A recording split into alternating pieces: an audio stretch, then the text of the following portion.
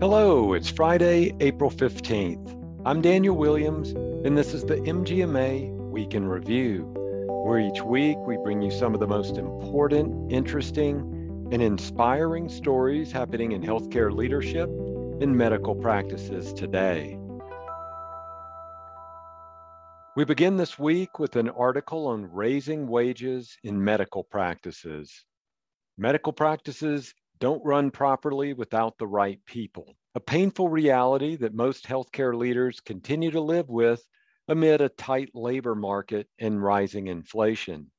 With this in mind, the April 12th MGMA stat poll asked medical practice leaders what their best tactic was to address staffing in 2022. The majority reported that raising wages topped the list, followed by 29% who responded flexible schedules. Another 10% reported other, and 5% said temp workers. Of those who selected other, among the top responses were improved employee engagement efforts, improved benefits, such as more time off and reduced schedules, increased automation of administrative tasks, and the use of bots, outsourcing for scribe work and medical coding, more opportunities for remote work, and adding referral bonuses for existing staff who help bring in new hires. If you want to have your voice heard in the medical practice stat polls, then text STAT to 33550 or sign up at mgma.com/stat, and polls will be sent to your phone via text message. Our next article looks at some regulatory news. IDR portal expected to launch this week.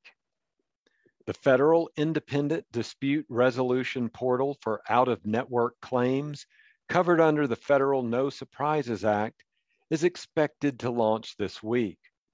The legislation created new patient protections against balance billing and took effect on January 1st, 2022.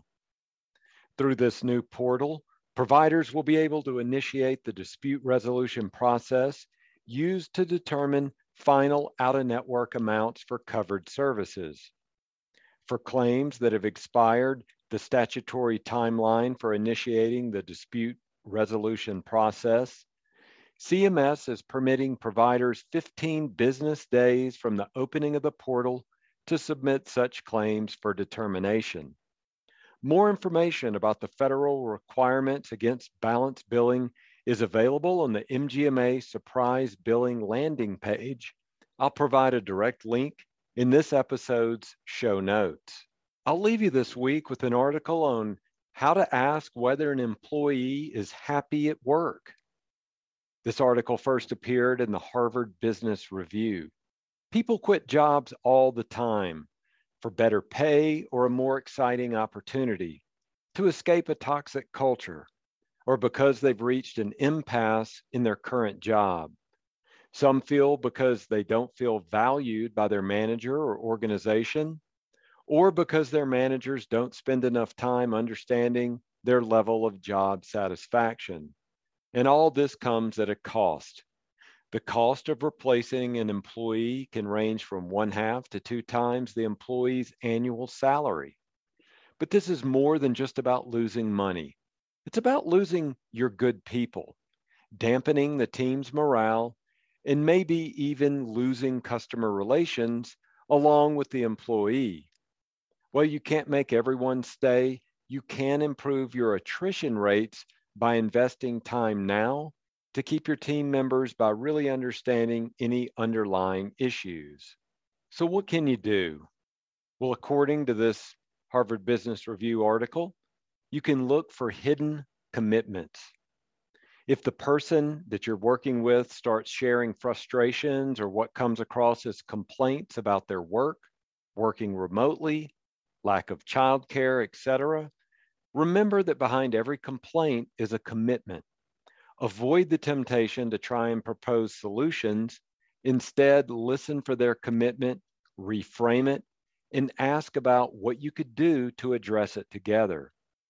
You might hear, I feel like I'm in nonstop meetings every day and I'm up until midnight every night to get my actual work done. You might want to reframe this as I get you're committed to doing great work, and it's frustrating when you don't feel you have the time during the day to get it done. And then you can reflect, what do you feel we could do that would make a difference for you? And a second example, I feel like I'm doing the same thing every single day and I'm not getting anywhere in my career. You might want to reframe this to say, I get you're really committed to growing, and right now you feel like that's not happening at all. And then you reflect, what do you feel like we could do that would make a difference for you?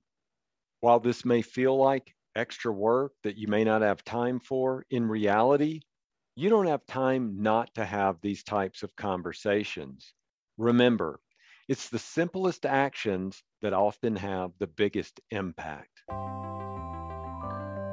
Keep up with the latest industry news by subscribing to the MGMA Insights newsletter at mgma.com/insights newsletter. And if you have a healthcare story you want to share with us, email us at podcast@mgma.com. This has been the MGMA Week in Review. I'm Daniel Williams. Thanks, and have a great weekend.